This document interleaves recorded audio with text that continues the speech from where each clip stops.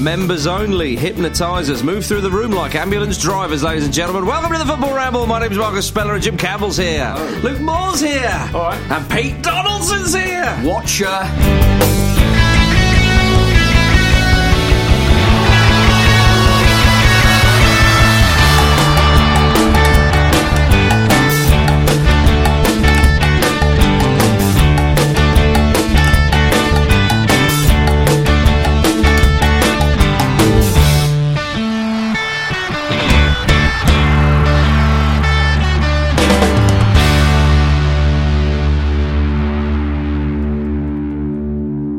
It is the Football Ramble, ladies and gentlemen. I wasn't lying. It's good to have you with us. It's a new week. It's time to talk about football again, gentlemen. Well, we clock in and clock out. As if you'd have it any other way. Before we do that, we're going to answer this. How would you help Ronald Koeman and Martin O'Neill make up after their fallout over James McCarthy's fitness? We saw this, Jim, didn't we, in the press? We did, yeah. I think maybe you are our official Ronald Koeman correspondent, so perhaps you'd give some background if anyone missed it. Yeah, well, Basically, it wasn't Ronald Koeman's fault. that's right, yeah. And his Twitter feed's brilliant. Well, a lot of things are his fault because Martin O'Neill referred to him as the master tactician of deception, was it, or something? Something like that. And then buck passing or something along How those many lines. caps have you got, O'Neill? he's got quite a few. was gonna say, 64 for Northern Ireland. He did play for Clough's Nottingham Forest, you know. They had both good All right, careers. yeah, but how many free kicks did he score for Barcelona? This isn't about their playing careers, Yeah. gentlemen. This is about McCarthy's fitness. And when Martin O'Neill called him the master tactician of whatever it was, Yeah. Ronald Koeman then tweeted in response and signed off the tweet, signed the master tactician. Yeah, brilliant. That was Didn't so say really deception. good. Yeah. Yeah. Oh, the master tactician of blame or something Yeah, it was. that's right. Yeah. It The wasn't- blame game, I think he said. He's incredibly unflappable, Koeman, isn't he? You Yeah. can't really imagine him losing his temper, so he's always going to do quite well in those sort of spats, whereas O'Neill just flips his lid. Well, he's really like his quickly. Moriarty to O'Neill's bit like that, detective, isn't isn't he? it? Really? Yeah. So, Detective, Sherlock Holmes. All right. O'Neill, still his job, isn't it? O'Neill played McCarthy, in case you didn't see this, in a Republic of Ireland game. And Koeman thought he was injured and he shouldn't have been played. And of course, he could play, he picks up an injury, all that kind of stuff. It's a club versus country row all over again. Yeah. And then O'Neill said, well, James McCarthy didn't get much of a rest after the Euros. And then Koeman tweeted saying, actually, he got 3.5 weeks rest after the Euros. They need to make up. They do. How are we going to do this, gentlemen? Jim. Well, it's often said that love and hate are very close, isn't it? And They collide sometimes. Yeah, indeed. I don't remember. You wrote a love song. Sorry, I'm reading from the wrong notes. I'd love to hear This it. is from my soft jazz album. No, well, it is, isn't it? And I don't know if you guys remember, a few years ago now, there was this article in The Guardian that was very widely shared, which was this thing where there's a theory that you can ask somebody 36 questions and then if you stare into each other's eyes for 4 minutes after it, you will fall in love. And I'm sure it isn't as simple as that. How many opening questions have I asked you, chaps? That's how me and Pete met. that sounds like a video YouTube feature we could do. Yeah, we should try and fall in love with each other. Yeah. That'd be weird, wouldn't it? Over again and again. So, Jim. But yeah, I think some of the questions are sort of quite intimate, like if you could change anything about your life, what would it be? And what's your relationship with your mother like? A lot of them are quite frivolous. So I would Pete, no, sort of, don't answer them. Yeah, don't- What's my relationship with your mother like? I know it's good. But yeah, moving on from that. Yeah, so I would sort of sit them down. I wouldn't tell them that I was doing this. And I would have them do this quiz and then do the 4 minutes thing and just see if they sort of fell in love. And that would, it could be a beautiful thing. I mean, it might have catastrophic ramifications for their own personal lives, but, I try and football. fix it in quite, yeah. That's what football do to you. I think if Martin O'Neill did come back from that, and Roy Keane said, "How did you get on?" I think I fall in love with him. That would soon be reversed. Keno would go in and ask the questions, and Koeman would just, I don't know, like disintegrate. They'd have a divorce about who would be assistant, who would be manager. That's right. Luke, how are you going to answer this? Well, I sort of interpreted this question slightly differently because I don't want to let the Ramble listeners behind the curtain too much, but the email question I got was settle their differences in quotes, not make up. So I'm going to go for a slightly different avenue if that's okay. And I agree with Pete. I think Martin O'Neill is sort of almost a detective trying to track down Ronald Koeman. He's got more the Because he does love his crime, doesn't he? Exactly, yeah, absolutely. They've both won 2 European Cups as players as well, by the way. You wouldn't think of that, Martin O'Neill. Yeah, it's Clash crazy. Forest, you would. Yeah, well, quite. But people wouldn't necessarily make the connection. Is what I mean. It was a notorious one. And for, O'Neill. I'll never miss an opportunity to say that Ronald Koeman spent most of his career as a defender, sweeper, or holding midfielder. 239 goals. So, I'm always worth to mention that. But anyway, my answer is that they both, in my view, tend to dress quite poorly on the touchline. Now, Ronald Koeman occasionally wears a suit, but at the weekend he was wearing a tracksuit, which I didn't like to see because it's a Merseyside derby. Yeah, exactly. He needs to dress for the occasion. Martin O'Neill always wears terrible tracksuit bottoms tucked into socks and football boots. He needs to leap up and down, though. That's, But yeah, I know what you mean. He needs the capacity for leaping. He doesn't want to be slipping. Get a trampette. Yeah, he doesn't want to be slipping on the sideline. No. I understand that. So he doesn't want to wear a pair of dress shoes. But maybe he could wear some sort of smart shoes with a suit with some studs on the bottom of them. Some human heels. That's a range we could bring out. But anyway, I was going to say, what I would get him to do is compete against each other in the fashion TV show Project Runway.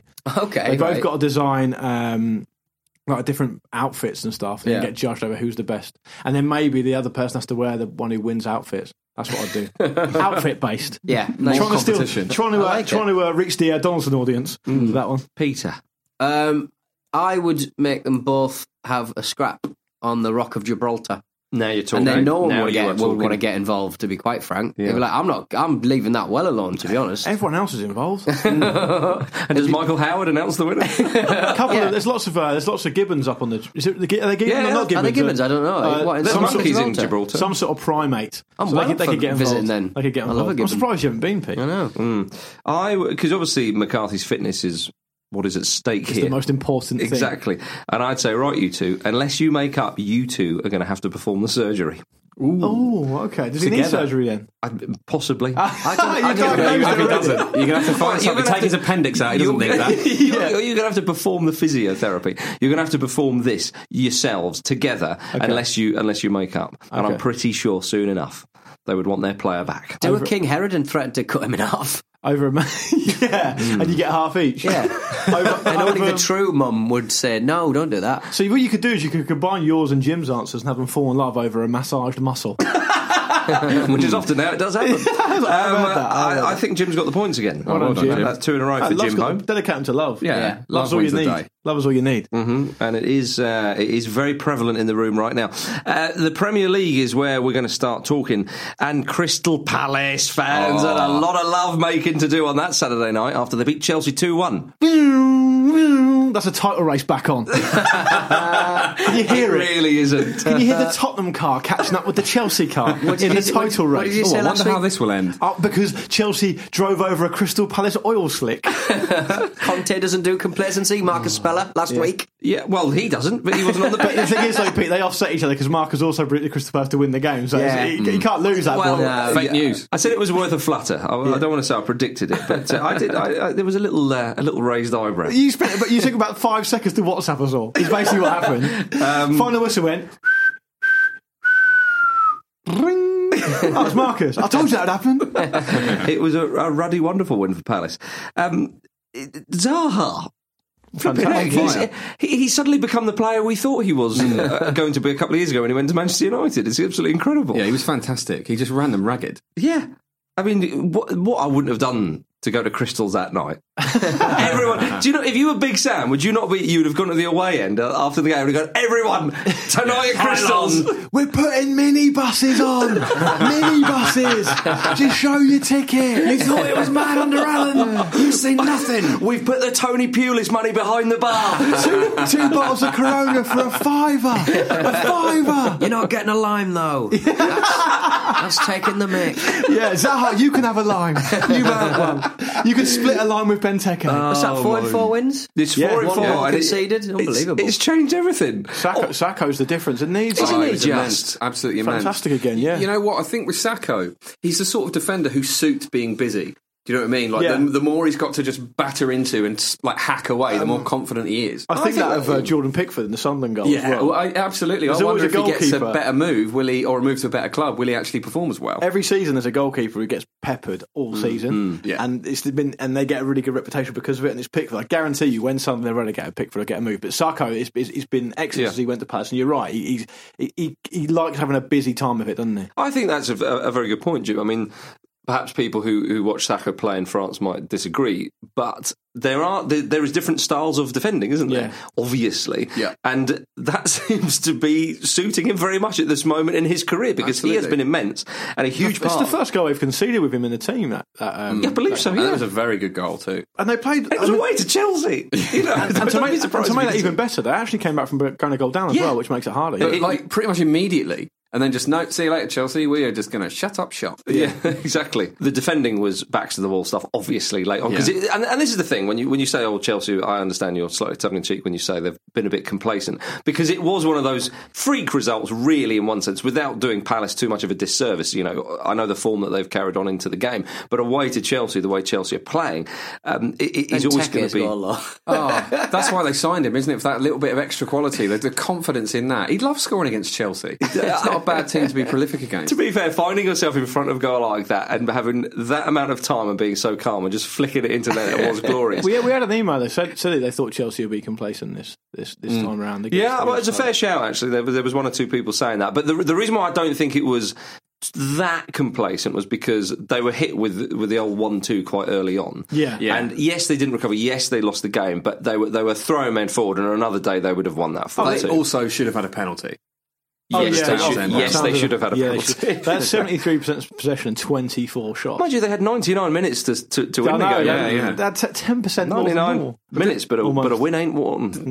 Quite. Didn't they have 32 players away on the international break? It definitely sounds like kind of like a post-international break. I can't imagine that Crystal Palace had quite so many away. No, and you imagine that a lot of Chelsea's players will have travelled a little bit further. Would you describe Big Sam as pleased with himself? He absolutely loved it. Absolutely right to. Yeah, I suppose so. Yes. You can't begrudge him 4 wins out of 4 and beating the team who were hoovering up the Premier League title. He took his time though, didn't he? I mean, it was. If they had lost no, but he's predicted that. He did predict that though, didn't he, Big Sam? He said early on. I'll be a bit shit. No, he didn't. Well, he said that this will take a bit of time to get going, and if we are to get out of this, it will be later on in the sort of April, May time, or whenever it was. And he has been spot on with that. If they had lost all the games they've won, they'd be bottom. Literally bottom of the table. So that is... Yeah, they got 12 points obviously in the last 4 games. They'd be on 19 of it, and that would be 1 point below Sunderland. But this is the kind of run. If you're a supporter of Hull or Swansea, or one of the other sides, two of the other sides down there, you don't want to see a rival team go on a run like this. No. This momentum is like Luke always says. At this point in the series, it's where you pick up the points. Of course, and also as well, when Palace go away to Chelsea, the other teams are thinking, right, we could, with a point or a lucky win or something like that, we can gain some ground, and then they see the result. They're like, for crying out loud, Chelsea! That really was, David Moyes said it was a slap in the face, but there we are. But it's looking pretty good for the Eagles at the moment. And Zaha, there's reports that he's going to be offered $100,000 a week. But do we think that somebody like Spurs will come in and swoop?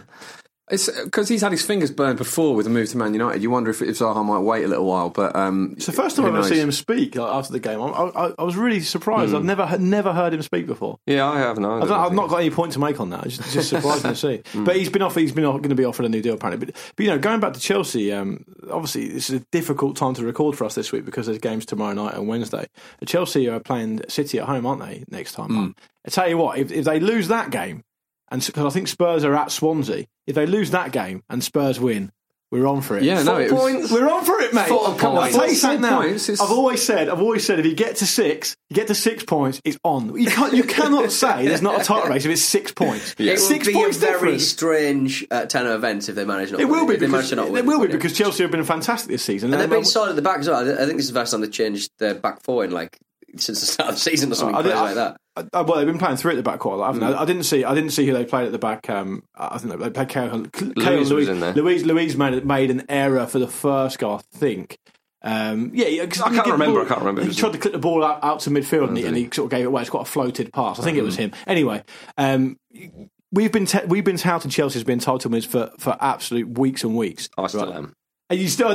Yeah. So what I'm saying is, if you get to 6 points. There's no way you can't say it's not a title race. It's 6 points. Okay, all right. Yeah, it's fine, about as much pressure as you're going to get but let's, in that position. Let's think hypothetically, though.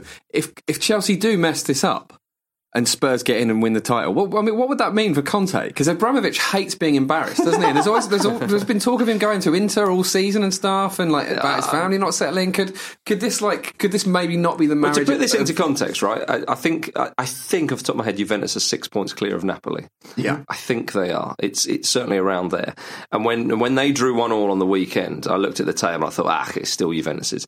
Chelsea is still 7 points clear. Yeah. They don't have a particularly. At the start of the season, would Abramovich have taken second after the season they had last season? They wouldn't now. They wouldn't now, I know. But the difference in focus is before it doesn't matter what at the start of the season happened. They are 6 points clear, but it's Roma they're clear of, not Napoli. No, I know, but I'm saying that it was a big game away to Napoli because Napoli were third. And when I saw that, because that was a chance for someone like Roma to gain ground. Sorry, I should have said. Yeah. But Spurs did beat Burnley 2-0. But actually, no. Before we go, we've got more good news for Crystal Palace. Actually, the Charlton fan who tried to punch the Crystal Palace Eagle mascot back in 2015 has been found guilty. The slow turning wheels of justice. To be honest, I don't remember that happening. Yeah, but cross-examining an eagle must take ages. You're right. Translation, all that sort of stuff. Yeah. It's taken that long to teach the eagle English. Yeah. So there we are. And now we're ready to... And the Charlton fan, probably.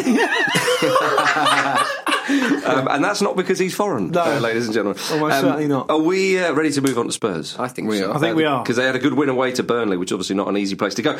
But if you're a Burnley fan, only 5 points above the drop zone now. Yeah. It's a danger that people are sort of already, and people around this table as well, I might add, myself included, sort of generally thinking of Burnley as being safe.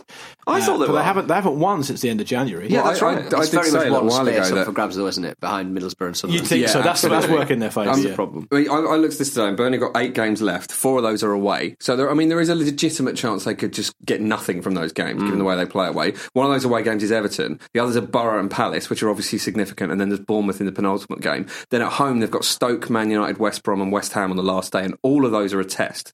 They could all be, they're all dangerous in their own ways. Yeah, I think Burnley, theirs could have been a bit of complacency there because they were going pretty well, relatively speaking. But currently, it's literally impossible to lose to Middlesbrough. Because they don't actually score any goals. Yeah. So you guaranteed a point there. As far as the laws of football, as I understand them, you literally cannot lose if they don't score. So I think they'll be all right. Watch Middlesbrough play at the moment. So that'll be 0-0. Yeah, so they'll get a point there. Yeah, that's it. Yeah, if you know that result, you've got at least a point. Then don't get an own goal, you're fine. That's right. I think Spurs did really well to beat Burnley, sort of quietly going about their business. I was crunching a few numbers, and I mean, roughly speaking, just to sort of expand this title race thing to its conclusion. Roughly speaking, you need around mid-80s in terms of points total to win the Premier League on average. Mm-hmm. Okay. United won it with 80 in 2011. Mm-hmm. Now, I understand Chelsea are in the way, and I get that, but the way Spurs are playing at the moment, they got 70 points in total last season. They've got 62 at the moment. They can still get 89 points. So, I mean, they're hugely improving on last season. So they're improving season by season. If Chelsea do slip up, I mean, Spurs are a form team as well. I think they've got the most points out of any Premier League side in 2017. So all that stuff adds up. If Chelsea do slip up, it's not outrageous to think that Spurs could take advantage of it, starting with Swansea away, and then they play Watford at home, and then Bournemouth at home. Yeah, I mean, it's a routine win for Spurs, and that isn't something you used to say about them at all. It shows you, again, sort of how seriously they need to be taken this season. And I don't know whether he's been injured or something, and I'm not sort of privy to that, but apparently Sissoko has played 58 minutes of Premier League football this year. It's been terrible. He has been terrible, but I'm fascinated by it because it looked like Pochettino obviously knew something. It looked like something, there must be something in Sissoko that everyone else sees that we don't from within football, but it's just panned out really predictably. It's really weird. I agree, there must be. I don't know. But we said this off the back of the Euros, didn't he? That he would turn up for France when he's in the shop, when Newcastle were on the telly and all that. But when Newcastle fans saying,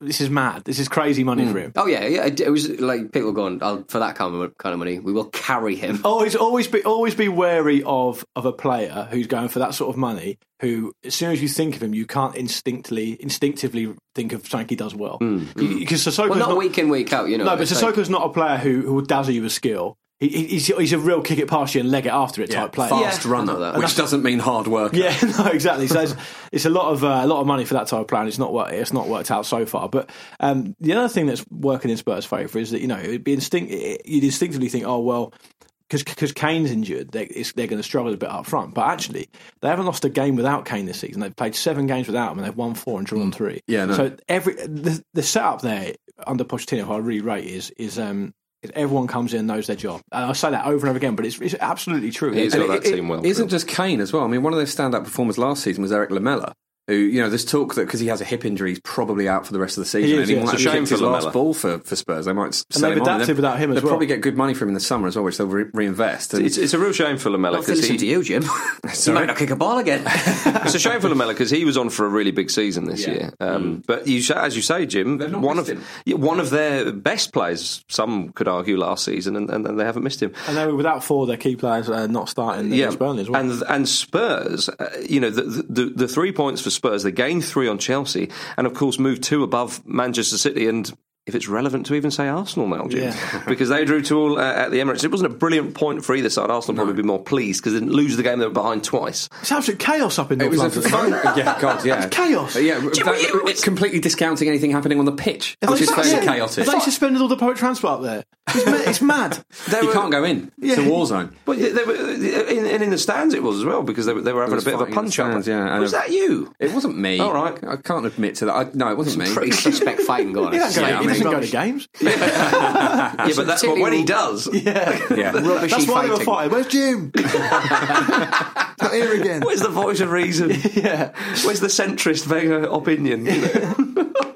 Alan Shearer was scathing towards Arsenal yet again. I mean, I know he often is, but you can understand because the amount of sloppy errors Arsenal. Absolutely, it's characterised our play this season. Something I noticed particularly in the City game, but has been a problem, particularly when Arsenal have that sort of headless chicken feel about them, which they did against City, and it's very much contributed, particularly to the second goal. But the general sort of vibe of chaos that was permeating the match really was the way certain Arsenal players press is to just sprint as quickly as you can at a player with the ball from miles away, so they've got absolutely ages to see what you're trying to do and just skip round you. Pass it away and then they just stop. Yeah, Xhaka in particular is a great exponent of that. Do they shout "I'm coming" as well, game. or something? They might do. Or do they shout "Kabaddi, Kabaddi, Kabaddi"? Just Arsenal. Xhaka is the worst example of a midfield player making decisions on when and when not to tackle I've ever seen. He sort of sits down to tackle. It's a Paul Scholes.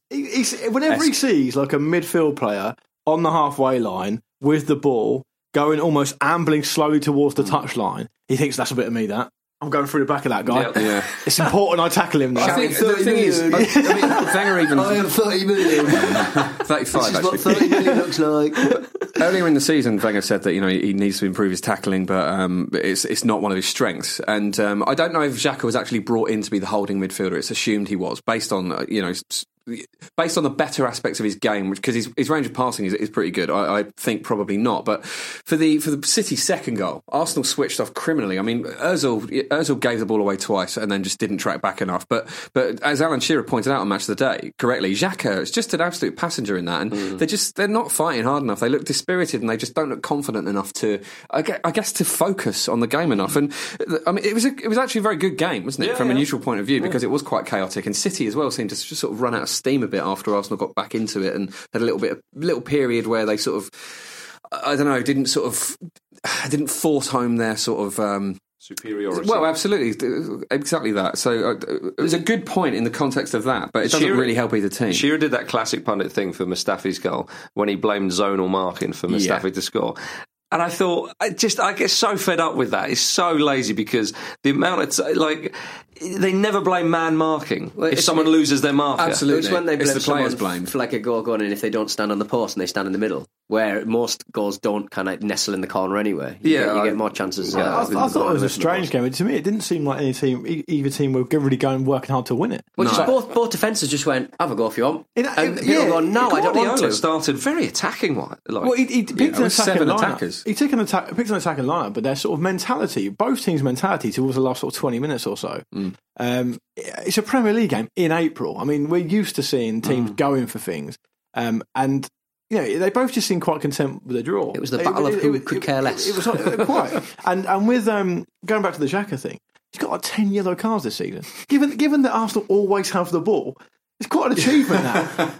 Normally the top players for yellow cards are down the bottom of the table because they're players like Lee, I presume players like Lee Cattermole and one or two others down the bottom who really want to win the ball back at all costs and stop the other team committing them to yet another defeat. But Xhaka seems to be able to rack them up. He's like a walking yellow card. It's more. I just got annoyed a little bit about Wenger sort of going. I thought we showed great character. It was a really important point. It was a really important fight back. And I was like, well, don't let him score in the first few minutes. Oh, that's rich coming from you, Don. It's a bit late after the game, isn't it? What we talked about last week came to pass. Really, it was clearly that Arsenal benefited from the international break. I mean, they were able to compete. They went behind early on. They were able to battle back. They seemed to be able to reset themselves. I thought what I always see Yaya Toure just letting the midfield players just run past him all the time, over and over again. That seemed to happen quite a lot. So Man City aren't without their problems as well. But overall, I was surprised that neither team really went after it to try and win it, because at this stage of the season, given the context of the table, I'm not sure Man City can really afford a point anyway. And Arsenal clearly need to win. So I think Arsenal's probably comes from a lack of confidence. But I was also surprised by that sort of attitude from City. I mean, it's not like they weren't trying to win later, but I think they could have pushed the issue a little bit more. Wenger said a very interesting thing, which was that he said recently Pep Guardiola had said that finishing fourth is like a trophy. Wow. That's an interesting way of saying it again, isn't it? It wasn't. No, imagine he just said it and went, "Oh, it wasn't me. It was Pep Guardiola." Yeah, the first person he looked at. He's like, "I've won Champions League." They might not even get it. That's the thing. I was about to say, finishing fifth will be an achievement for Arsenal this season. Another interesting thing Wenger said was that in the week is that retirement is death, and I've wondered about this before, because do you remember Alex Ferguson said before he retired that when his dad retired, he died shortly afterwards. So he was almost scared of giving up work. Yeah. And I think Wenger's clearly the sort of similar character in terms of his drive and his work ethic. And I wonder if he's basically fleeing death by just staying in the job for as long as he can. I thought that when he said a number of weeks ago that he would definitely manage next season, no matter where it was. Yeah. I thought that when he said that, I thought he's a little bit scared of kicking his heels a bit, because it was a strange thing to say, because it was almost like it wasn't reassuring Arsenal fans who wanted him to stay that he was going to stay. It was a very personal. Yeah, and it wasn't really reassuring anyone. Oh, what? So you're going to if you do leave Arsenal, which is what we want, you're going to go to another club and you're settled in London. So what does that mean? Do you know what I mean? I just thought it was a very odd thing to say. Yeah, very much so. More Premier League chat after this. Hi, I'm Frank Leboeuf. You're listening to the Football Ramble. Football Ramble.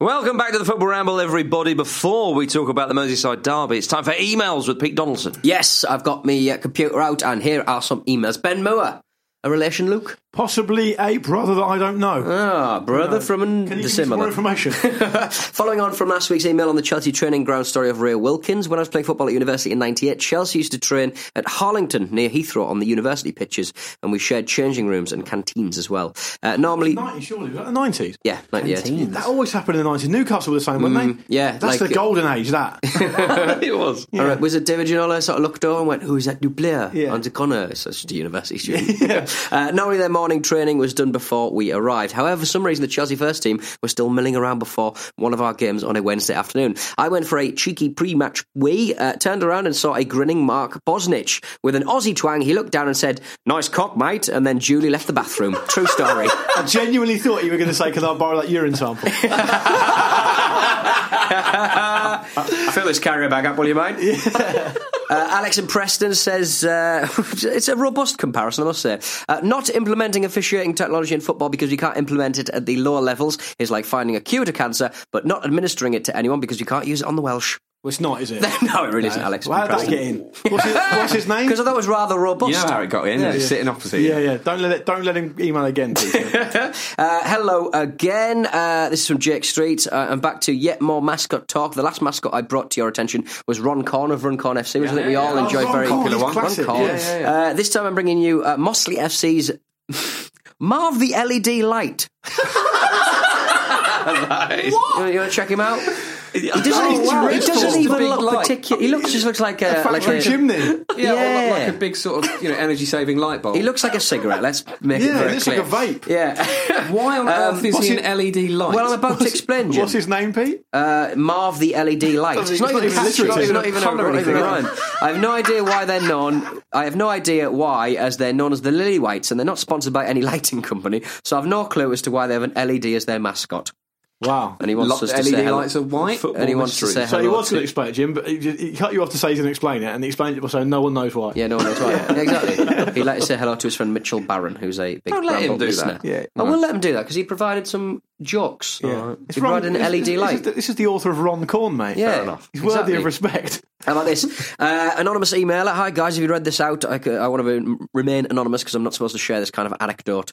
After hearing about Sean Wright Phillips' eccentric shopping habits this week, I was reminded of my time working in HMV in a certain London department store. It's going to be one of the big ones, isn't it, really? Yeah. The one with the yellow carry bags, I You imagine. can name HMV, but you can't name the department store. Yeah, it'd be like a micro kind of thing. Yeah, okay. I reckon. It's Selfridges. It's isn't it? Selfridges, Yeah, yeah. probably. It was commonplace for footballers, predominantly Chelsea ones, to shop in the store on their days off. Could be Harrods, I guess. Invariably with the aid of their personal shopper. During his time at Chelsea, SWP was one of those who would frequent the store to buy eye-watering amounts of Xbox games and DVDs. Nothing strange about that, particularly for a player with as much time on his hands as he would have had at the time. That's a dig, isn't it? I can't believe we're talking about Sean Wright Phillips because we were talking about him earlier in the show. It's a dig at you, Dancer. They just fall off me, to be honest. What I expect, mate. However, it was when he transferred back up north to Manchester City when SWP's strange behaviour kicked in. Rather than simply shopping at Manchester HMV or even ordering his goods online, perhaps, Sean was such a loyal customer that he would instead insist on the personal shopping department sending a driver to do the 8-hour round trip to Manchester with whatever consoles, games, and films took his fancy. What the hell? The store was happy to That's offer not this. loyalty, that's idiocy. The store was happy to offer this service, but it came at the premium of £400 a trip, and people say footballers have more money than sense. Why do you need a personal shopper in HMV? Surely that's just for clothes and things like that. It's like when you used to see will Michael. this CD definitely fit? Yeah, it will fit. They're all the same. When you went to see Michael Jackson sort of go shopping, he just pointless like, I want that, please. Yeah. And someone would like write it And down. he would do it when the shop was closed, wouldn't Yeah. he? They would open it especially for him. I've got a couple of points to make on that. One is, do you remember when Robbie Savage went crazy because someone called in and said they saw him buying 10 pairs of white trainers from a shop, and he went mental. He went so crazy about it, it was obviously true. And the second thing is... I don't even have 10 legs! well, it'd be 20 legs, wouldn't it? Because pairs. Right. Sean Wright Savage. Yeah. Sean Wright Phillips is arguably the author of the worst fact in football history, which is that Sean Wright Phillips has more England caps than his dad Ian Wright. And if you compare the relative abilities of the two players, that is criminal. Yeah, but then if you, I mean, it is. But obviously, the strikers that were around. Don't defend it. No, I'm not. Not anymore. Do you want one final one? Yes. Ben yes. Cattell in Spain. Basically, I've been spending my time. I moved to Spain a year ago, and since learning the language, I have realised what many footballers' names mean when they're literally translated into English from their own languages. Just showing off. I can speak Spanish now. All right. Yeah. That's pretty much. Go ahead. Ferdinand Towers. Oh, we've got to tell you what it is in Spanish. Fernando Loriente? Lorente? Ferdinand Towers. Is it Fernando Morientes? No. Is it Lorente? Ferdinand Towers. Yeah, you can keep saying it. Yeah, we don't Striker at know. Atletico Madrid. Fernando Torres. Fernando Torres. Torres, of course. of course it's Torres. Yeah. Yeah, come on now. Joseph Queen. He's a goalkeeper. Yeah, Reina. Pepe Reina. Yeah, Joseph okay. Queen. Oh, yeah, good one. John Kills. Juan Mata. Juan Mata. Yeah. Igor Boxers. Goalkeeper. Igor or Ego? It would be Igor, would it? Iker Casillas. Is that a name? Casillas. It is Casillas. Yeah. Iker Casillas.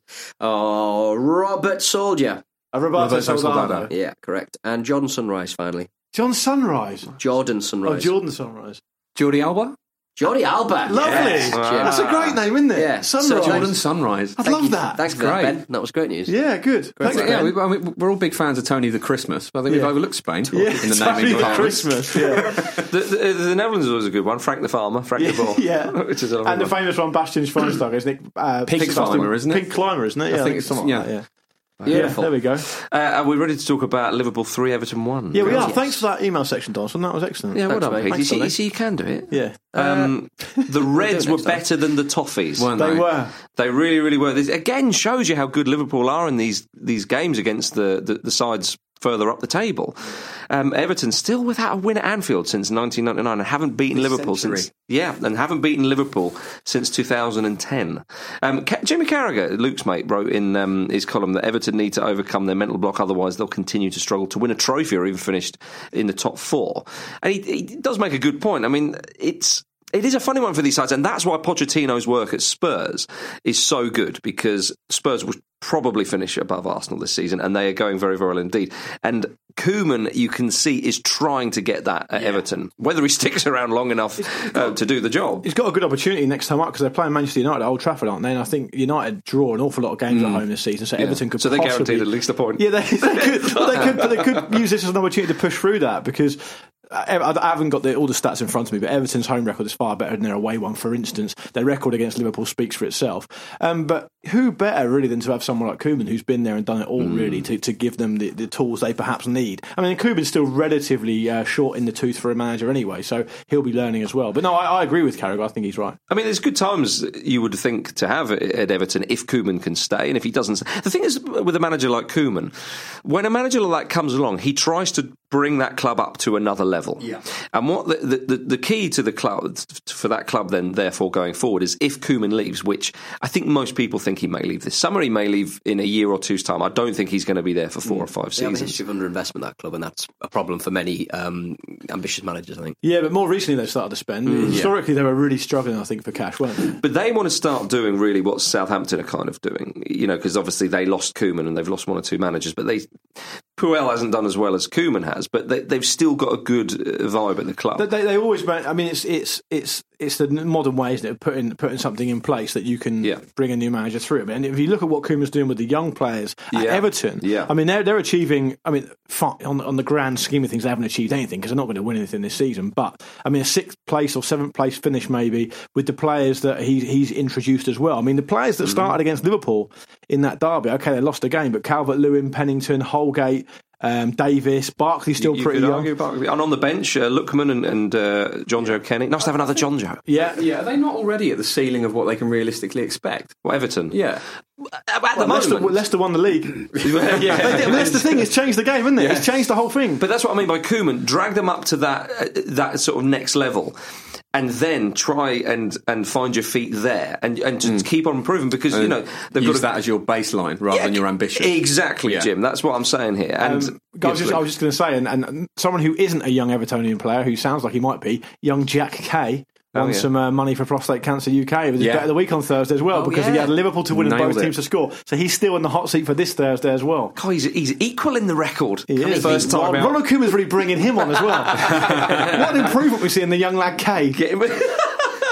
But Liverpool, though, they did a great job on Lukaku. They really did. Well, they trebled up on him, didn't they? Yeah. I mean, Lucas was pretty much man marking him, but Matip and Lovren did a great job in marshalling him as well. And he did. I know he didn't get a lot of service, but I think, as a striker, even in a game like that, especially if you're a top striker, you have a responsibility to find space, and he struggled to do that. I mean, they ended up just clipping balls up to him, didn't they? What can you do with that with 3 men around him? Well, that's where you need someone like Barkley to come into his own, help out your man who's up top. He must turn into like an ersatz Charlie Adam, though. He was I thought Liverpool did particularly well in the face of some fairly harsh treatment from almost every Evertonian player. I'd like to see Barkley's touches of the ball compared to his touches of Liverpool players' shins, because he was quite... he was lucky not to be. He was very lucky. That really reminded me of what you said, Pete, last week when you're talking about players who look to protect themselves with challenges because I don't think you actually said this, but I knew what you meant, is because the players' football boots now are so light and thin, they don't feel like they want to go in with the top of their foot, and that's why we've seen a lot more metatarsal injuries over the years. We talked about that, and I'd be very interested to see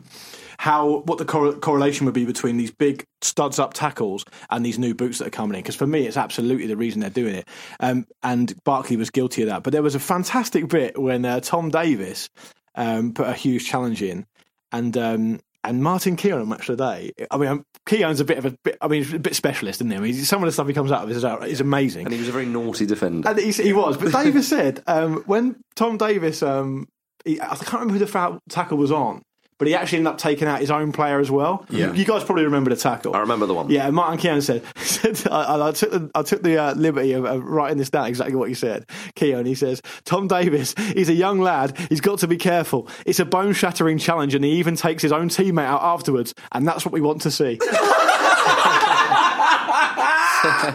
It's what he wants to say. I was thinking, is it, Martin, you maniac? You want players to take out their own their own teammates when they tackle. with bone-shattering challenges. How do you win so many things?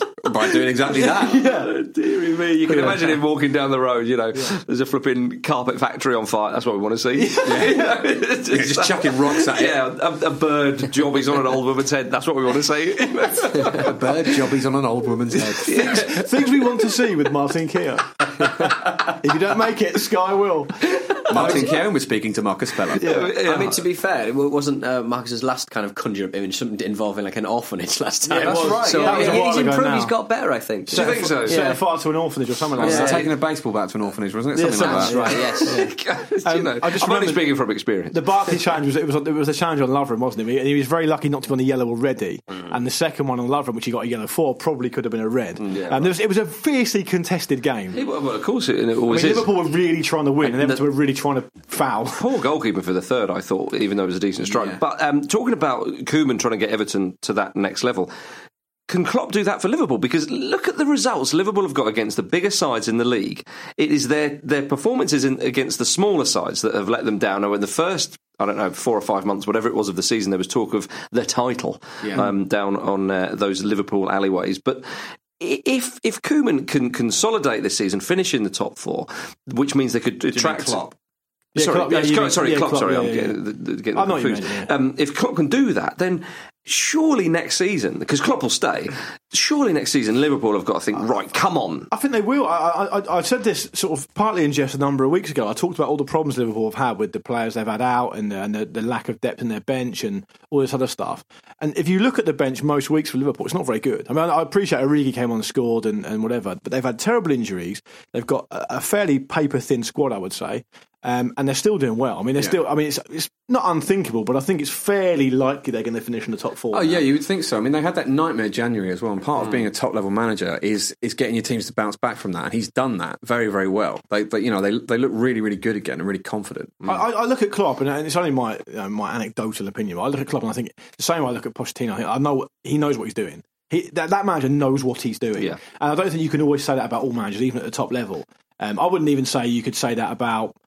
Well, I don't think you can say that about Wenger at the moment. Occasionally, I don't even think you could say it about Mourinho. I was going to say maybe Mourinho. Yeah, so I think Klopp is quite singular in his vision, and it wouldn't be a surprise at all to see them improve in the summer and next season. Mourinho's record is very similar to Van Gaal's at the moment for Manchester United, right. which is an interesting one. But he was a miserable sod again. Anyway, let's not. Loads of different incidents as well. On the Liverpool game, I thought, just going back to that, I thought Coutinho was man of the match. He was fantastic. His run for the first goal to take the defenders away was amazing. The second goal was lovely, and you just saw and it's obviously easier said than done. But when he ran forward and he was just wanting to put it onto his right and curl a lovely one in the corner, you're like to the defender, don't put him on his right. Well, they'd had a warning because I think at 1-0 or perhaps 1-1. I think 1-0. Coutinho tried exactly the same thing and it didn't quite come off for him. But then just same thing again this time it did. You got to be better than that. If he's tried it once. He should know what he's going to do. But it's hard though. I mean, you say it when you watch like Arjen Robben. Yeah, absolutely. Yeah, it's very, very difficult. Of course. Moving on.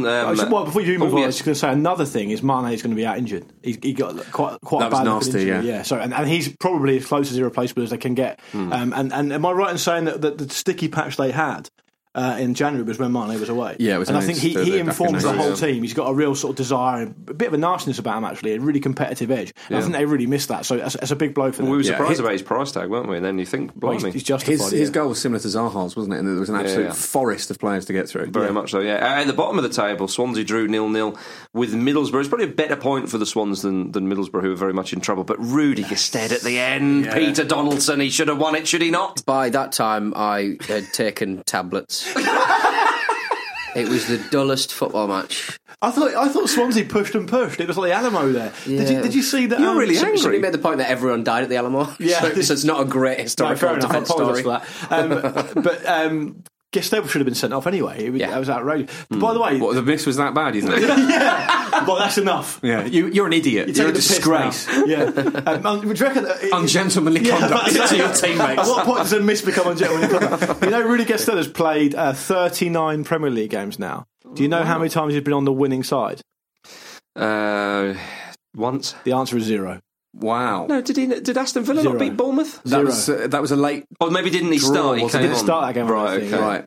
Yeah, that's what I read from our good friends over at Opta. So I mean, all right, I mean, he doesn't look like a player that can really consistently cut it at the top level, does he? Just steady. Well, it's a He's shame, your 'cause archetypal championship player, weirdly. And it's funny, isn't it, when players who do really well in the Championship, they just can't quite cut the mustard in the Premier League. I don't worry about them though. It's like kind of they still make the same amount of money as a lower kind of echelon Premier League team. So like financially, I think you can still comfortably live as a Championship player and not. Yeah, I mean, I'm about... not too sympathetic. Chin up Middlesbrough fans, isn't Yeah, the I think message so, there? yeah. Is that right? Hull City, they beat West Ham 2-1. A big win, Silver, with another home win, which keeps Hull's survival hopes alive. They're just 1 point behind the Swans. We were talking about Clement doing the business for Swansea, and obviously he has had a positive effect on the club, but only 1 point. Yeah, they've slid back into it. That was kind of must win, really, wasn't it? Palace's result obviously makes that a bit stickier for Swansea, as you say. But yeah, I mean, Hull, like, that home form is going to be so key. And as Pete said earlier, I think it's going to be Middlesbrough and Sunderland probably definitely on the way down, and one other. But it's very hard to predict who that's going to be now. It's suddenly got quite interesting. Do you know what? I've got a list here of things that have happened since Hull City, since Marco Silva last lost a home league game as a manager. It's just over 3 years since he lost a home league game as a manager. No, not even with Hull. Home league manager. Yeah. Luis Suarez bit Giorgio Chiellini. Wow. The Ice Bucket Challenge happened. Scotland voted no in the independence referendum. Yeah. Wow. Scientists landed a probe on a comet. And Queen Elizabeth II became the longest reigning monarch, beating the record held by Queen Victoria. They've all happened since Marco Silva last lost a home league game as a manager. Wow. It's some record. Well, did he have something to do with all of those? By the way, as a reminder, he's managing Hull City. Yeah. Crazy. He had nothing Not to that do whole with time. I don't think he had anything to do. He might have had something to do with the comet. I don't think he had anything to do with anything I else. don't think Bilic is going to be in charge of West Ham much longer. Well, he's had the vote of confidence, hasn't he? Yeah. Which They do that all the time. At The West kiss Ham. of death, Jim. The Yeah. kiss of death. But it really is, isn't it? I mean, it's hard to think of a vote of confidence that's actually ended with them having confidence in the manager. The stadium's had 3. Before we move on to Leicester, I just thought the 3 goals in that game were delightful. Yeah. Carroll with a nice finish. Nice to see Carroll bringing it down and side-footing one home quite nicely. He's a classic player at times. Yeah, he probably had far too much time, though, didn't he, Peter? to miss. Far too much time. And then Robertson's goal was a delightful build-up. He's drawn a lot of praise from Hull City fans this season, Andy Robertson, and it's good to see him get that goal. He looked absolutely delighted. And Rocky with a classic glancing header from the corner. Just to give you a little round-up in case you missed those goals and you needed inspiring to see them. I would just like to point out that if Bilic does get the sack, Julian Dix could take over because he's in the staff there, isn't he? I know part of the problem is apparently the board want Bilic to change some of his staff, so who knows, maybe that's him. But Julian Dix managing West Ham, that'd be glorious. I get the impression that Sullivan and Gold just want to find any reason they can to try and move managers on. Yeah. It's weird because I mean it's a bit unsavoury given that it wasn't that long ago that Bilic was a club legend in quotes and the saviour of the club and has overseen this transition to the new stadium, all this other stuff. And had a good season last season. And it's a little bit distasteful. Okay I think. season now with the Payet situation and obviously the teething problems they have with the stadium as well. So I think he deserves. He handled that really well. Yeah, I think. but 4 losses in a row. I was going to say, they're not that far off the relegation zone, but I wouldn't have thought they'd go down. But you're right, sometimes when you look at those owners, you think they want too much success too quickly. They're now in the big stadium and they think, we've had a great season last year, let's now finish higher. Yeah. And they see a club like Everton, for example, kicking on and perhaps just lose a bit of perspective. Bit of a shame. Leicester, I wasn't going to put this in the running order, and then I saw the 2 goals and I thought, it's got to go in. Fantastic. Yeah, both are brilliant. They're so pleasing. Indeed, his goal was an absolute beauty. I think I like Vardy's better. It was just really satisfying. Yeah. But the only thing that sort of took the shine off that for me was that Glenn Johnson was absolutely sleeping for that goal. Yeah. Vardy just stole a march from him. But Glenn Johnson knew what he'd done as well. He just looked around, God. Vardy's just Dennis the Menace, isn't he? I love it. I partly feel sorry for Glenn Johnson because he probably couldn't work out whether Vardy was still good or not. Yeah, I don't have to worry about. I'll do it again. Damn, Does he not wear a hat or something? to know when he's in the mood or not. Yeah. I love the plane as well. It just said happy birthday. Yeah, could be for anyone that. Because the Thai owner's name is so long. I think. Someone made a joke about a match of the day how much it would have cost to get the whole name in there. You need another plane. Get another plane up there. Then I was thinking, why do they charge per letter on those things? Surely the main core cost is the plane itself. Yeah, well, I guess you've got to well. make the thing. I suppose so. Surely there's a limit because they have letters that they just put on strings, don't they? And the plane, as we've discussed at length before, it swoops down and picks it up. I didn't know that. Yeah, they don't take off with it. They come down, swoop and pick it up. That's amazing. What? Huh. That's brilliant. I've literally said this on the podcast. I haven't listened to anything you say. I was about to say, Peter. Wonderful Are stuff. you confusing that with a video game? Like a power Grand up. Theft Auto. Craig Shakespeare, the first British manager ever to win his first 4 Premier League games. And I also feel a bit sorry for him because I think everyone thinks that he's not doing anything. he's just sort of a sort of nice custodian, right? You carry on just doing what you're doing, like a supply teacher or something. But he must be. I don't know. Yeah, it's strange that Ranieri leaves, and then is it Shakespeare? Was it his ideas last year? Well, Ranieri's on Monday Night Football next week, I think. So he's going to unleash. Might be his first exclusive. He won't know, will he? Because he'll just be like, don't worry about it. Exactly. Yeah. We're going to talk about the Championship in League 2 after this. This show is sponsored by BetterHelp. A lot of us spend our lives wishing we had more time. The question is, time for what? If I had an extra hour in the day, I might catch up on the latest football news, take a lovely walk with my dog Sammy, or maybe interview someone using an orange peel and a broken iPhone. You know, normal journalism stuff. But it's not always easy to prioritise our time, and that's where therapy can be an extra helping hand. Therapy can help you find what matters to you so you can do more of it.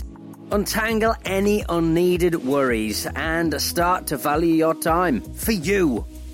So if you're thinking of starting therapy, give BetterHelp a try. It's entirely online, designed to be convenient, flexible and suited to your schedule. Just fill out a brief questionnaire to get matched with a licensed therapist and switch therapists at any time for no additional charge. Learn to make time for what makes you happy with BetterHelp. Visit betterhelp.com/ramble today to get 10% off your first month. That's BetterHelp, HELP.com/ramble. Hi, I'm Linvoy Primus, and you're listening to the Football Ramble. Hi, I'm Linvoy Primus, and you're listening to the Football Ramble.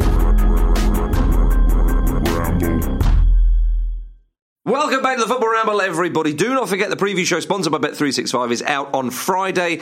Our man in the chair is still there because he got his bet right with Liverpool, as we said earlier. Jack Kay's gunning to be the first ever to win 2 bets in a row for Prostate Cancer UK. So everybody get behind him. We'll look forward to see what his next bet of the week is with bated breath. Very much so. Let's go quickly to the Championship. Sheffield Wednesday drew at Barnsley. The big story in this was, of course, Sam Winnell scoring for Wednesday against his old club and a fan throwing a stuffed Peppa Pig cuddly toy at him. Yeah, I Was tried there to any particular reason for that? I heard there was a pig. I couldn't find it. Yeah, I heard that there was a pig thrown on the pitch, and I thought, oh, that's interesting. And I was a bit talking. Yeah, no, I was a bit disappointed. Did you see the goal though? It was an absolute, very enjoyable howler from the Barnsley goalkeeper. He tried to sort of shepherd it out for a goal kick, but did not work. Rotherham are relegated. That won't come as real news to anybody. I mean, to the point of where no one's actually even noticed. Yeah. I thought they already were. I'll see myself out then, yeah? Yeah, fine. Yeah, we thought you were already gone. Are you still here? Didn't have a train to catch. Yeah. Take the rest of the season off. They're 24 points in the muck with only 21 points left to play for. And if you don't mind me saying, even if you gave her an extra game, it'd be very unlikely they'd win away. Very unlikely. Given they picked up 1 point in their last 10 games. 17 points, minus 55 goal difference. Blimey, O'Reilly. It's looking very bleak for Wigan too. 7 points from safety. It'll take 8 points if you take the goal difference. Rotherham, Rotherham's plight is obvious, and I don't mean to make light of it, but I support a team who's had far worse. You don't worry, you're fine. Rotherham have conceded 88 goals this season. That is a lot of goals. Yeah, it is. How have they found the time? By anyone's measure. Very efficient. Blackburn, Bristol City and Nottingham Forest all battling against relegation. Burton Albion are too, but they had a fantastic win away at third place Huddersfield with a 96th-minute winner. That's one of those ones like Palace beating Chelsea. The rest of the team's going, come on, Huddersfield, you're going for promotion here. Yeah. That shouldn't be happening. That's them cooked now, I think, really, for automatic, isn't it? 9 points behind. I know they've got a game in hand, but they're 9 points behind. Pete Donaldson's Newcastle United aren't going to slip up and romping away. Brighton like they're finally going to do it. Yeah, them and Brighton are having a sleepy time. Maybe they can get Sissoko back on loan, emergency loan. Yeah, and Fulham have snuck into the playoffs. Oh, there we go. Speaking of those odds-on for promotion, we go to League 2, and it was the Donaldson-Moore derby. Portsmouth won it 2-0. Pompey cruise into promotion, Luke Moore. Yeah, I think it might actually happen. That's as much. Don't say that. That's as much you're going to get out of me at this point. They've got a 6 point cushion with 6 games left. But if any team can flip that around, I think it might well be my boys down the south coast. You'd almost be proud if they did. If any team could miss the junction on the Pompey Highway and overshoot it, I think it might well be them. They've done it on the weekend that they have the South Coast Derby. Oh, Peter, are you worried about Hartlepool? They're 5 points above the drop zone. I think they're going to be all right. Do you think? Yeah. I think they've got a decent manager, and if they can do it, if anyone can do it, he can do it. Yeah, okay. All right. Well, you've heard it here first. In the Scottish Premiership, Celtic have won the league. They hammered the not so magnificent Corky boys 5-0 in Edinburgh. They needed to win that game, not so emphatically, but they needed to win it due to Aberdeen beating Dundee 7-0.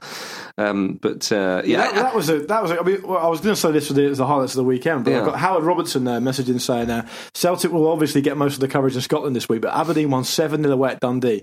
Not only did it include a lesser spotted hat-trick from a centre-back, but according to the BBC report, their performance was even more dominant than the scoreline suggests. They won 7-0. Jesus, 7-0 with a centre-back getting a hat-trick. Away from home. Mark McGee was disgusted with the officials, by the way. Yeah, I bet he was. I tried to find if that was Aberdeen's biggest ever away win in their history, but I mean, one of the listeners could hopefully help me out here. They beat Peterhead 13-0 back in 1923, but that was at home. I don't know what their away record is. I think they might have... Peterhead's just one man, though. Yeah, that's true, yeah. He's done well there. Yeah, he's a bit of a one-trick pony, really. He played the ball on the floor, he's useless. He got sent off at half-time. Can I just say, before you move on from Celtic, I heard an amazing interview with Brendan Rodgers on the radio after they won the title, right? God bless the guy who snuck in and got the interview with Rodgers as soon as they won the title, because he probably thought this is prime, absolutely ripe for a Brendan Rodgers quote. And he went in there, and I'm not joking, Brendan Rodgers referred to himself as the architect of the future of the club. That is fantastic. That is wonderful stuff. Look, he's won it. I bloody enjoyed it. Yeah. To be fair, obviously the title's always Celtics to win, 6 in a row. Yeah. But the way they've won it, they have been superb, because was it Ronnie? I forget his name. Ronnie Dealer. Ronnie Dealer, yeah. Dealer. He was pretty useless. I mean, they won the league, but the way old Ron used to try and sleep, They would not canter over the line. They would sort of sleepwalk to it, basically. Yeah, exactly. That's what I'm trying to desperately say. They've only dropped 4 points all season, so you can't really argue. They have been. Yeah. I mean, yes, it's theirs to win, but they have been magnificent. But what I would say to the rest of the teams in the league, mainly to Aberdeen, because they obviously in second place, at least they had to wait till April. Just because if it's in March, if a team win the league in March, that's pretty piss poor. Teams win the league in May, obviously. If it's just 1 month earlier, and it just on a technicality it was April, so well done. Do you reckon that's eating Rodgers up? I don't think so. I think he's eating himself up right now. You can't eat him up when you're an architect. That's you're right. Not just a coach, you're an architect of the future. Yeah, right. I'd love that. Get a Brendan Rodgers business card with Brendan Rodgers, architect of the future. It's wonderful stuff. Hamilton beat St Johnstone 1-0. This was great. There was 2 sendings off in this game for fighting. Seldom do you see players actually fighting. Well, unless it's Scotland, actually, because we Hibs versus Greenock, and there's a little bit more on that to come. Richard Foster and Danny Swanson fighting. They're teammates. Yeah, I saw that. That's the catch. The fantastic thing about it was, I don't know if anyone saw it on the video online, it wasn't actually caught, the actual fracas wasn't caught, but then the camera was in a different spot, and they quickly realised there was something happened, so the camera sort of panned back, but by then it had all sort of boiled over. It was still pretty furious. It was great, yeah, it was great. And the fantastic thing about it was Hamilton beat St Johnstone 1-0, because obviously 2 St Johnstone players were sent off. But when the fracas was happening, the Hamilton fans could see that it was 2 St Johnstone players fighting. They were all going, off. No. This is brilliant. I love a bit of that. The fallout from Hibs and Greenock Morton continues. This is magnificent. Yeah, in the Scottish Championship, Hibs haven't won the league yet. They drew with Dunfermline 1-1. But the day before the match, now this was 2 days after last Wednesday's 0-0 between Hibs and Greenock Morton, where Jim Duffy and Neil Lennon went at it, and then there was all that funny quoting and so on and so forth from both managers after the game.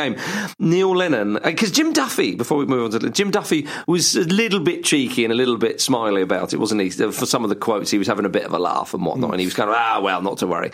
Neil Lennon was still fuming at Duffy after that game, and the press conference ahead of the Dunfermline game on the Friday, Lennon was still going at it. But the thing is, with that press conference, he actually had it recorded, which is apparently quite unusual in the Scottish Championship. He wanted cameras there, and if you see the stills from it, which is in all the news reports, it's like someone doing a wrestling promo. It's like he's about to go fully feral and just bite someone's neck. It is absolutely hysterical. You know when you see like Rottweilers baring their teeth? Yeah, that's exactly what he looks like in some of those shots. But Lennon said when he unleashed at the press conference, did I have bad blood with Jim Duffy before? No, not at all, but we do now. And then he said Jim's played it down because he knows he's in the wrong, but I'm not letting him get away with that. He kept having a go at them because he had apparently initially Lennon said when he was asked about the whole situation, he said I don't know what he said, I couldn't hear, it's too loud, but all they reported was that he said he offered me a square go. But he keeps saying I was saying that euphemistically, and they're going, but what, you don't want us to report what you actually said? said, it was a euphemism. It is absolutely amazing. The full transcript is online. I urge you to check it out. Yeah. The Scottish Sun are already referring to it as Square Go-Gate. I'm not even making it up, they are. Lovely. And Lennon also said about Jim Nuffy, he's basically saying he doesn't want to get into a public debate with me, which is ironic, really, because he's never off phone-ins and he's got a column in the paper. Just finding anything to dig at him about. I did have time for him, but not anymore. Yeah, they used to be pals. I told you last week they used to be pals. That's right. My goodness, now we go to the highlights of the weekend with Luke Moore. Yes, highlights of the weekend. I've just noticed that quite a lot of people, too many to mention, got in touch about the Rudy Gustave fact. It's actually 39 defeats in a row, not 39 defeats in total, because you're right about the... defeats? Yeah. No, without a win, Oh, sorry. right. Sorry, not defeats, without a win, yeah. I'll get there in the end. What else have we got here? Oh, yeah, here's one for you guys, before I go into what the listeners have got in touch with as well. Lincoln the famous Lincoln of the Cup run. They're playing one of their games in hand tonight against Dagenham and Redbridge, who themselves are doing quite well. Lincoln are only top on goal difference at the moment, and only one team goes up. I just thought it was worth mentioning because there's a lot of football to be played left this season still, and only one team go up, and everyone seems to think Lincoln are this amazing league team in all but name. But it's not done and Well, the dusted just Cowleys yet. kept saying about the Cup run, it's great, but, the league is really our priority. Well, it doesn't look like it. I mean, they are top, to be fair, but I think they were a good few points clear when they were in the Cup. I think that Cup distraction perhaps has come back to bite them on the bottoms. Yeah, there we go. Anyway, Darren Booty, the beautifully named Darren Booty. Speaking of bottoms. Beautiful. Says, I took my lad to see Southend United v Oldham at the weekend. His first Football League game. Highlight from that was a little man asking me if all the Southend players live in the same stadium. Got me wondering about other clubs and what it would be like if they all lived together. I smell a sitcom. P.S. It's a good job that isn't the case, especially for Southend United. Imagine Phil Brown as a housemate. Yeah. I remember when they did an MTV Cribs with the Wu-Tang Clan and they pretended they all lived in one big house. Excellent. That's great. That's good stuff. Phil Brown would be more like the landlord, wouldn't he? Like the live-in landlord. Probably would be, because he'd still be the manager. He'd definitely have one of those list of house rules. Yeah. When they for everyone to adhere to. Callum Ewing, my highlight of the weekend was Tony Hibbert joining unbeaten Sunday League side Hares FC, who were unbeaten in 9 games before they signed for him. They promptly lost 1-0 on his first appearance. Hashtag still got it. So Tony Hibbert is now playing for a Sunday League side who aren't winning. That's interesting, though. You hear when a professional player turns. Well, I went to Dulwich Hamlet recently, obviously, and Jamie O'Hara and Paul Konchesky played with Billericay. Yeah, they do, yeah. I think they might have a bit of money behind them now. They seem to be picking up different ex-league players. Because Jamie O'Hara's not actually that old, is he? He must be like early 30s at a premium. Mid-30s, maybe, yeah. And what else have we got here? Dominic Clarkson. After a large spell of Swansea possession against the Borough, my 3-year-old son tells me, I don't like that team in white, Daddy. Why? They're not sharing the ball with the Borough. Bless him, he says, up the Borough. There we go. Excellent. There we are. We had a bit of dads at the football matches and mums at football matches. Now we've got kids at football matches. there we are. It's fun for all the family. Kids at football matches say the funniest things. Pete, as a man, as the only man in this room with children, how do you feel that Crying way? out loud. Well, I don't see my kids. They don't allow me to. That's why I said it. Any highlights for the weekend, gentlemen? Yeah, mine was maybe not the weekend, but from the week past. I don't know if you saw the story about James McLean, where a local five-a-side team in, I think, Derry, who have Down syndrome, put out a call for opposition because they struggle to find opponents. And McLean was over there, so he put a team together and they went down there and had a little match with them. Great and stuff. I think McLean's team actually lost, and he went in goal for the penalty shootout and let in every goal. So that's great. Oh, that's nice. That's a good note to end on. Yeah. Well, is Good on that him. your way of saying you haven't got a highlight of the weekend? I don't think we have time, gentlemen. But before we go, we've got some talk on the latest Acast Plus specials. Luke? Yes, 2 this month for all our Acast Plus subscribers. The first of which is me talking to David Jones of Monday Night Football. And other bits and pieces over at Sky Sports. He was a very interesting chap, told me all about his career and what goes into making a Monday Night Football and what they get up to while the game's actually playing and all the preparations. Fascinating insight, actually. And the second one I will leave to Pete to describe because it's frankly ludicrous. It's a bit of a two-parter. The first half is live show stuff from our Hackney gig we did before Christmas, and the second part is me interviewing my dad. Would you like to hear a clip, Luke? Yeah, I sort of. Here's one of my dad's horrible Navy stories. It's like the bottle of vodka with me and me mate. Well, it wasn't vodka, it was anisette. We bought a bottle of anisette illegally, and we snuggled it back on board. And me and my mate George went down the switchboard, the electrical switchboard, and drank it basically. And the next morning, hungover, turned to, went to the workshop, and George had an epileptic fit. and I thought, oh my God, that's what's going to happen to me. And I was panicking all morning. There we go. Oh, nice. Foul. What a foul man. Sort of thing you can expect. Yeah. So this month for all Acast Plus subscribers, you get ad-free rambles, of course, and this month you get 2 specials, but it's usually 1 per month, all for $1.99 a month. Marvellous stuff. And seriously, they are worth it, especially to find out why Pete is the way he is. It sheds some insight, doesn't it? A little cameo from your mam as well, isn't it? A little bit, yeah. There we are. Right, gentlemen, we must leave. Say goodbye, Jim. Goodbye. Say goodbye, Luke. Goodbye. Say goodbye, Peter. Hello. And it's goodbye from me.